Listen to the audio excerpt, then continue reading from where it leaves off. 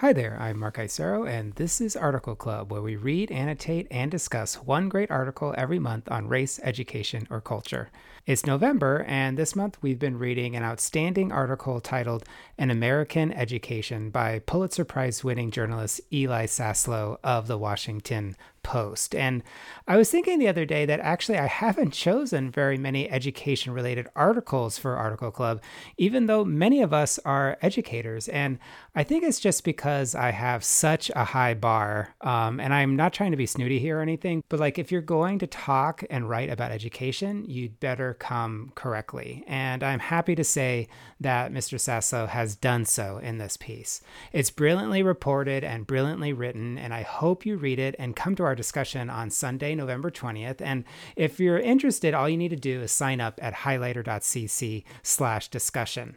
I'm also happy to say that Mr. Saslow generously said yes to sharing his thoughts about his article, and I had the opportunity to interview him yesterday, and he was wonderful, and I hope you take a listen. We talked about a ton of things, including why he chose to write this piece, how he got to know Superintendent Carolyn Stewart and teacher Rose Jean Obrique, the two main figures in the piece.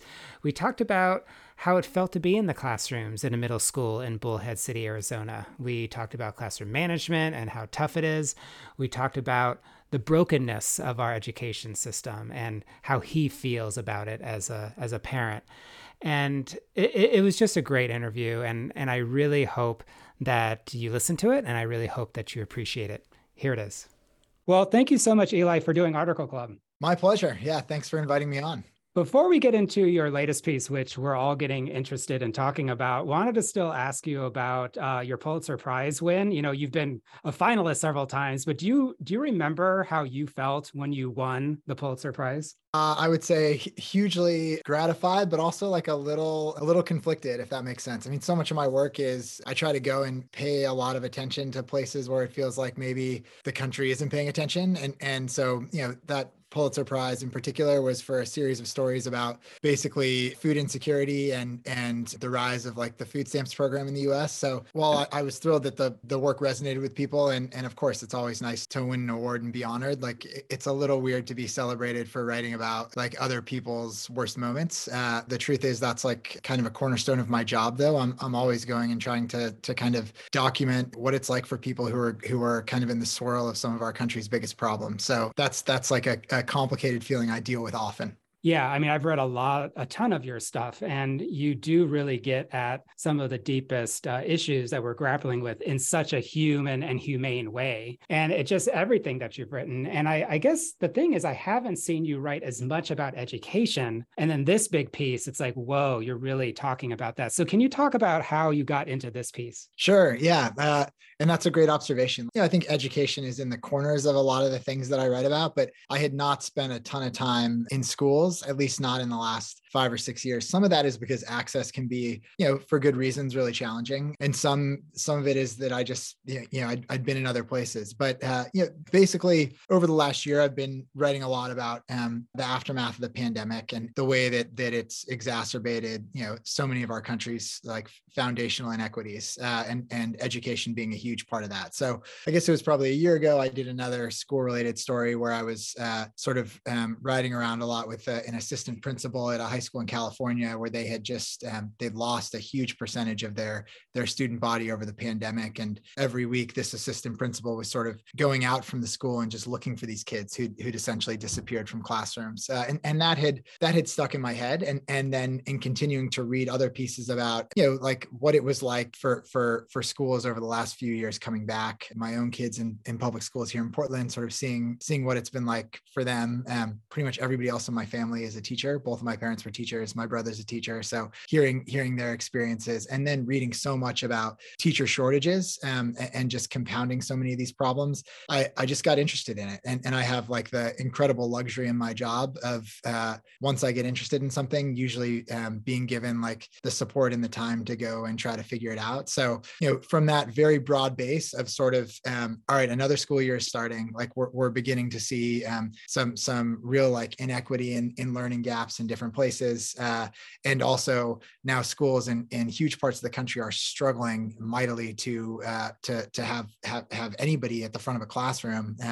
I sort of began there, and then start calling around the country, talking to superintendents all over the place about what they're seeing, what they're dealing with. Eventually, through all that, thought that Arizona made sense as a place to do it. Then, kind of in that next level, talking to a bunch of superintendents in different districts in Arizona until I kind of landed on Bullhead City and the moment, and then headed there and began kind of my on the ground reporting. Yeah, it's so interesting because everybody's talking about education. Everybody has an opinion, whether you're a parent or whatever.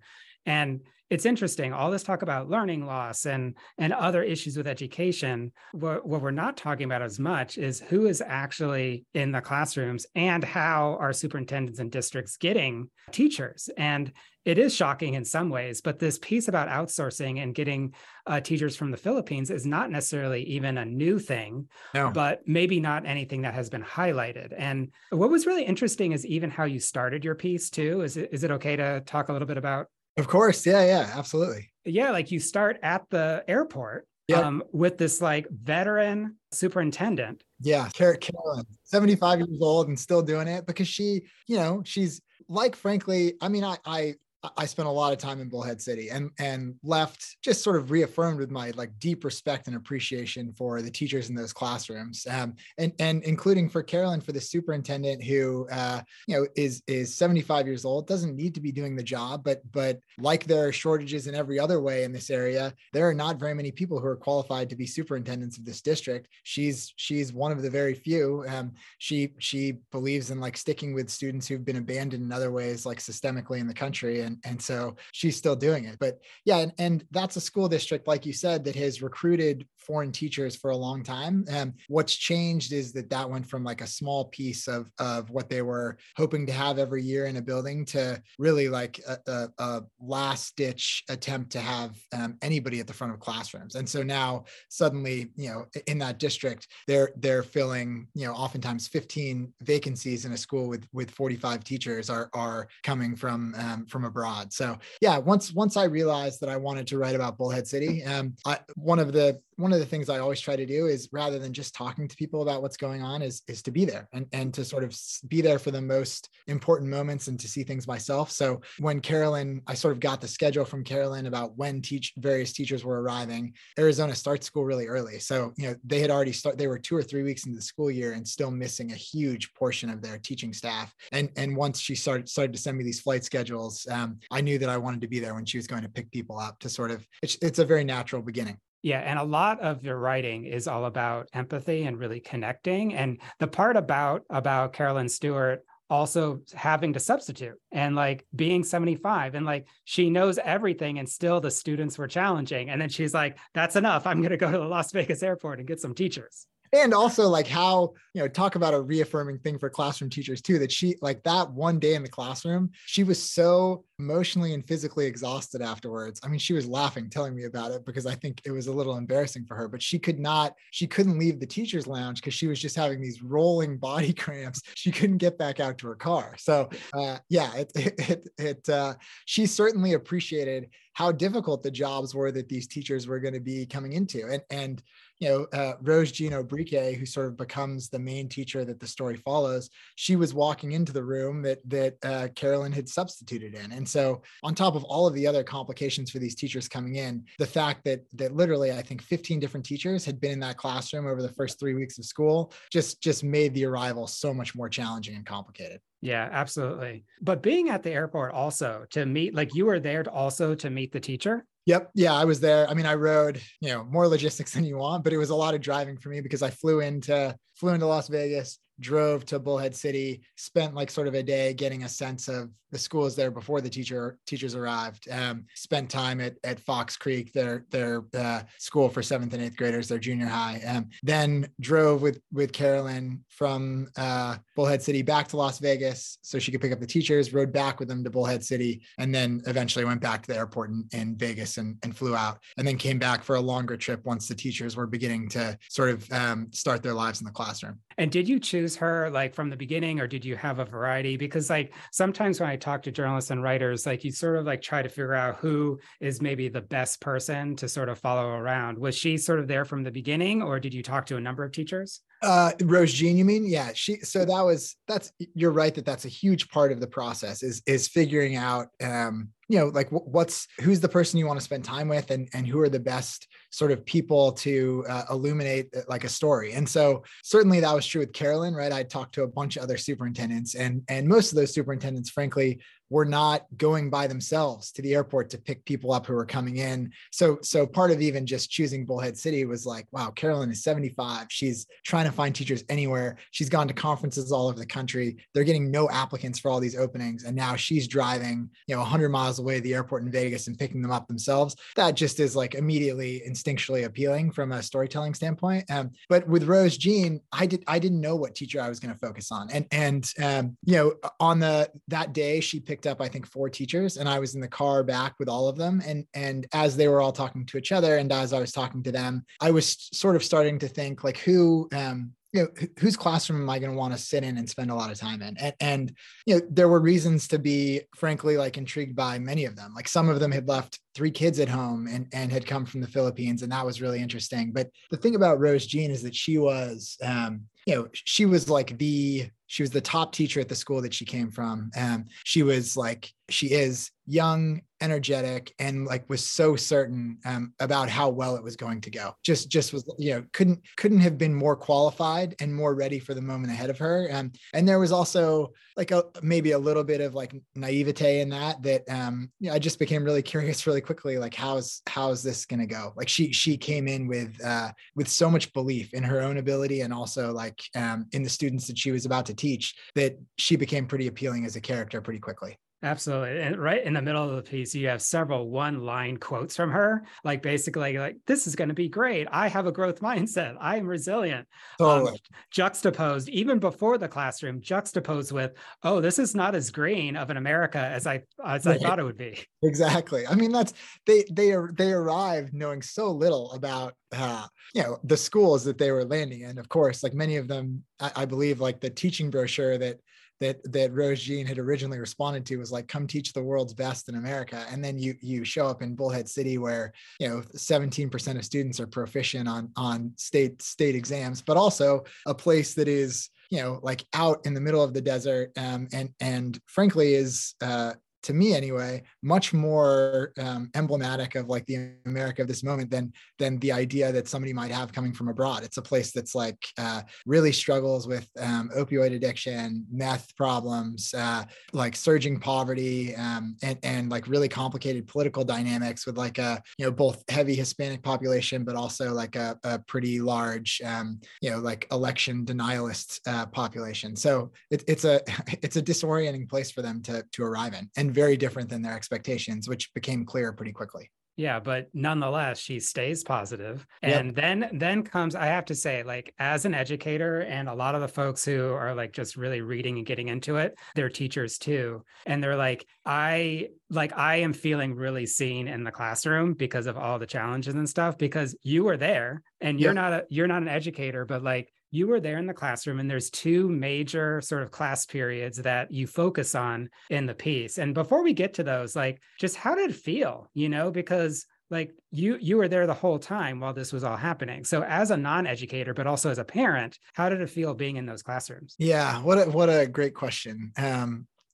This is probably going to be a long answer that'll wander into it, but like the best, I spend a lot of time in my work trying to figure out how to get to places where it feels like I'm seeing something that matters or is important. And the best like 30 days I have every year are when I've actually found that place, and I'm there, and I'm sort of living inside it. And those days in that classroom immediately felt like that. I mean, frankly, I was mostly because they surprised me. They defied my own expectations. Like I did not, like I said, I have a lot of teachers in my family, and I have some sense of different classrooms. I've been in classrooms reporting, but immediately from literally the first period in those 8th grade classrooms, when these Filipino teachers arrived, I was frankly like a little bit stunned by what I was seeing. Like it just was sometimes almost funny, like how frankly, like how, you know, seventh and eighth graders can be like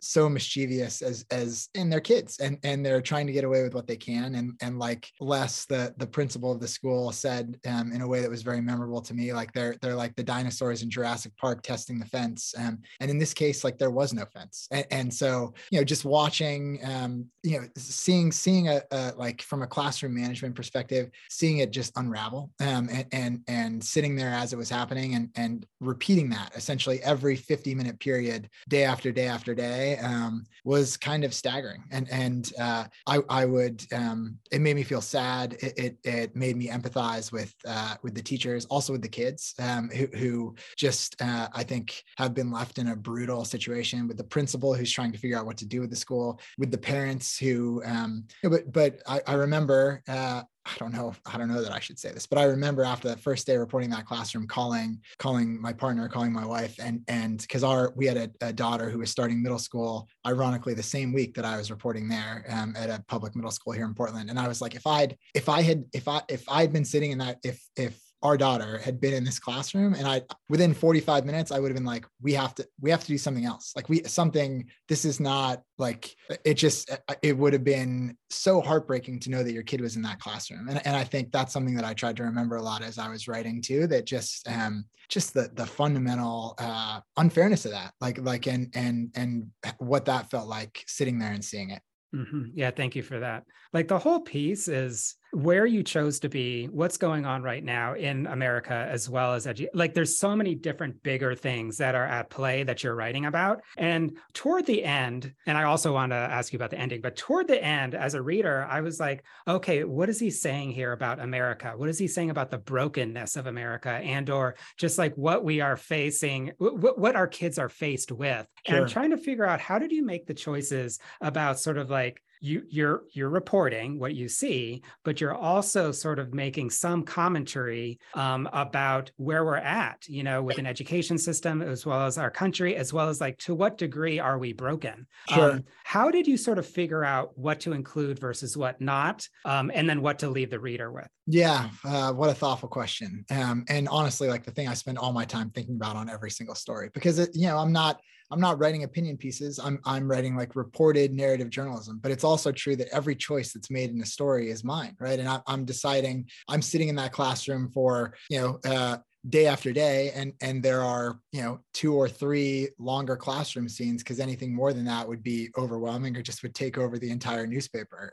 So, you know, I think one thing I'm doing is making sure that what I'm putting in the story is fair. It's like not only inherently true because like I saw it and I witnessed it, but also that it's like representative of what was happening, and it feels true to what I saw and what I was there and what I witnessed when I was there.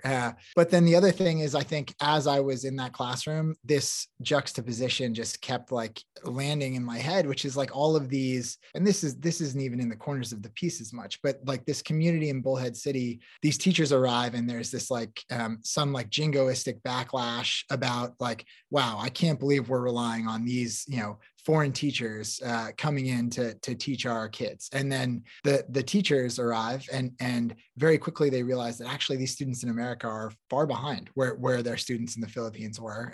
And also that managing a class of 30 kids in the US is more difficult than managing 70 kids in the Philippines. And you know, I think as I watched what was happening in that class, and mostly like the perspective of the story, I think largely inhabits like these teachers and them seeing them coming in with their impressions of America and what it is and their ideas of America. And frankly, within a week, all of them, every single one being like, I want to go home. Like, I can't believe this is, I can't believe this place that I've arrived in. And I think what I wanted, the piece to accomplish was some element of that sort of like outside perspective on our country and this moment in our country to land for us, like to see what this looks like to somebody who's just showing up with all of this belief in America and what it is, and then arriving into a classroom where, you know, the students and the community are just struggling immensely. Yeah. Yeah. Thank you. And American teachers want to go home too. I mean, as we Totally. see,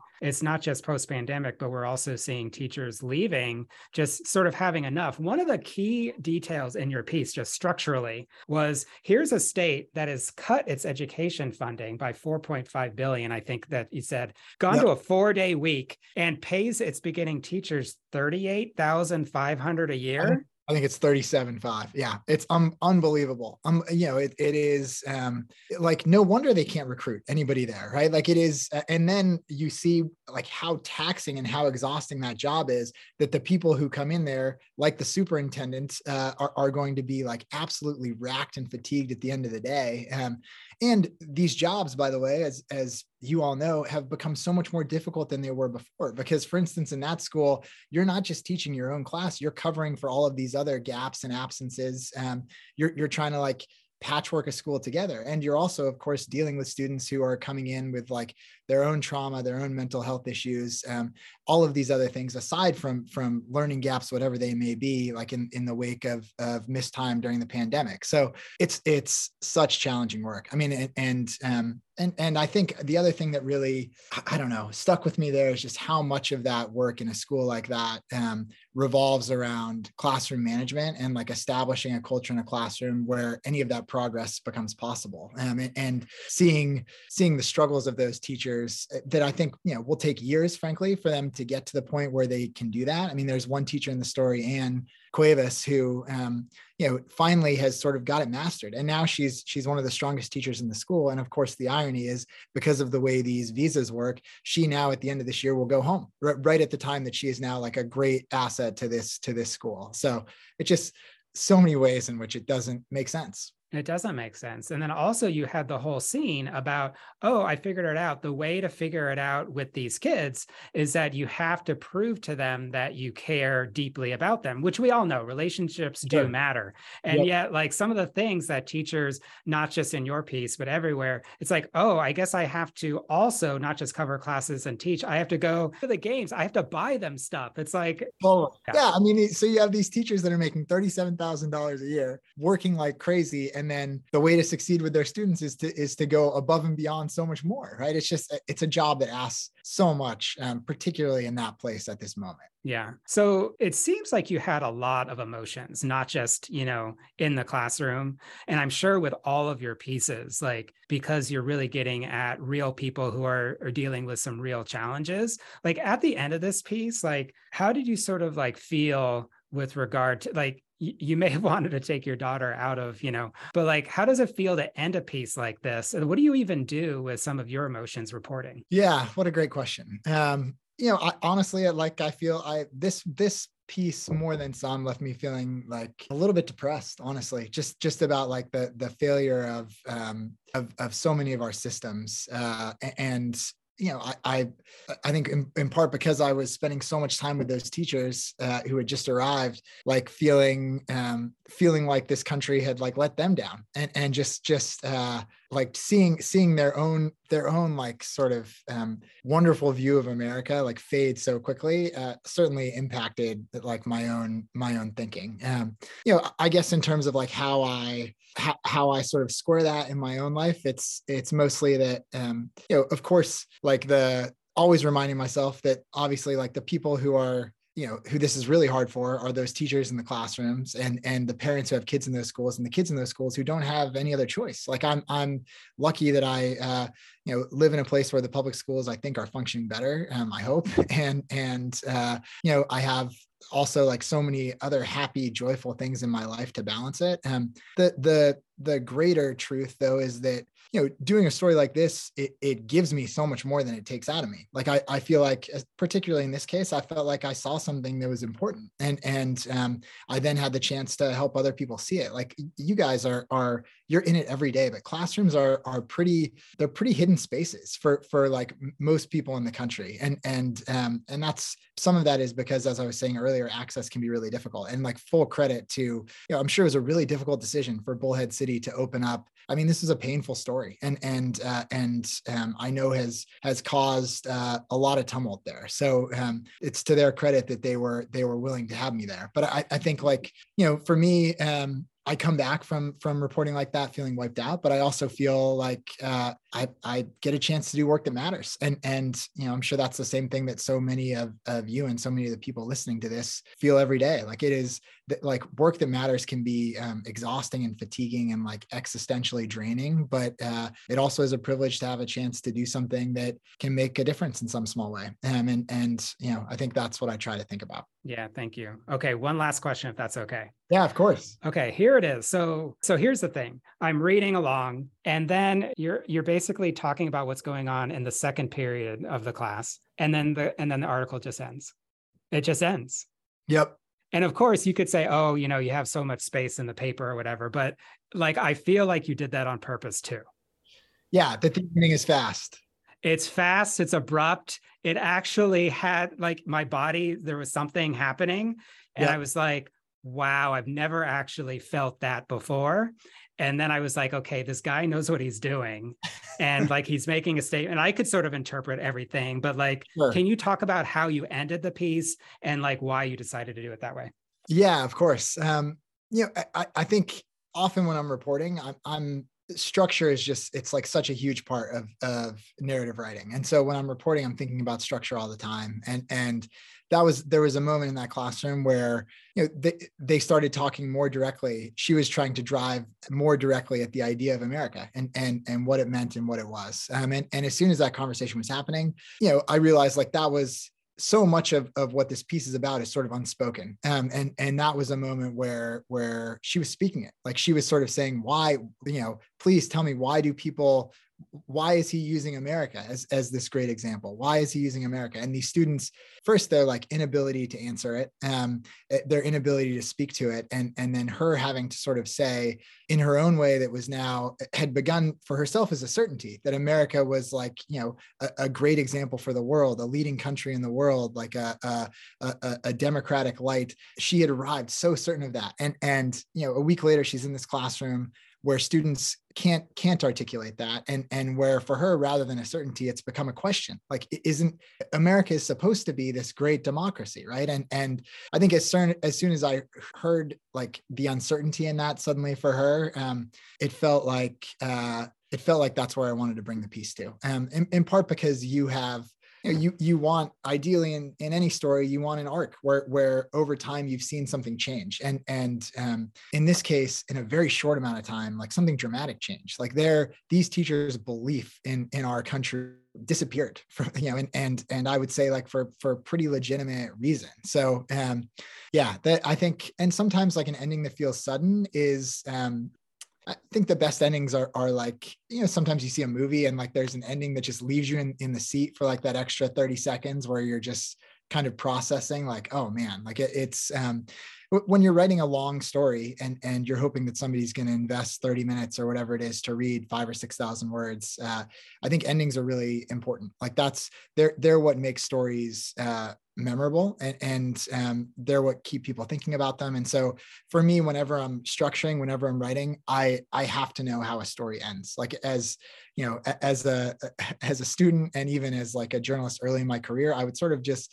have an idea of where things were going to go and start writing. And it was like trying to travel to a destination without knowing what the destination was. I would get totally lost along the way. So now almost the first thing I know before I start a story is like, this is the place where the story is going to end. Not only like the moment of action, but also this is the feeling that I'm trying to achieve or the thing that I'm trying to drive at. And that allows me to sort of structure backwards to hopefully reach that place, if that makes sense. Yeah, it definitely was memorable and the feeling was achieved. And I just want to thank you. Thanks. Just want to thank you for the piece. It's outstanding. Can't wait to talk to other folks about it. But also thank you so much for being on Article Club just to talk more about the piece. It's just very generous for you to do this. No, it's my pleasure. And I love that you all do this. And if there's any way that another conversation is helpful down the road, if I can be helpful in any way, please wrote me in, let me know. I'd love to do it. I think I'm actually going to go back to Bullhead at some point and write another piece from there. So maybe we can do a part 2. I want to say thank you yet again to Eli Saslow, not just for writing this piece, but also for coming onto Article Club and sharing with us all of your thoughts and views about your outstanding article. I'm really, really appreciative. And I'm also very appreciative of you all for being part of Article Club, for listening to this interview, for reading the pieces, and for many of you for coming to discuss the articles themselves. It's a pretty amazing thing that we have here. Really just thoughtful community that just likes to get into the highest quality long form writing and just really grapple with it and be thought-provoking and thoughtful and kind with each other. So I just want to thank you all yet again. We've been doing this now for 3 years, and it seems like we're just starting out. One last thing is I want to welcome anybody who's still on the fence. You're sort of like, what is this thing that we're doing here at Article Club? I would love for you to reach out at mark@highlighter.cc if you have any questions, especially if you're a maybe.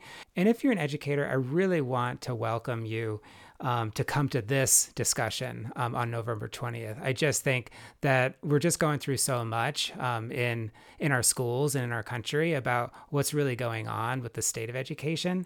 And instead of like just the day-to-day difficulties and challenges and stressors and tension, it would be really great just to be able to step back a little bit as we go into Thanksgiving and just have some time to connect. So one last time, if you do want to join, all you have to do is sign up at highlighter.cc/discussion. Anyway, thank you so much. I hope you have a good weekend coming up. And once again, thank you so much for being part of Article Club. Have a great week.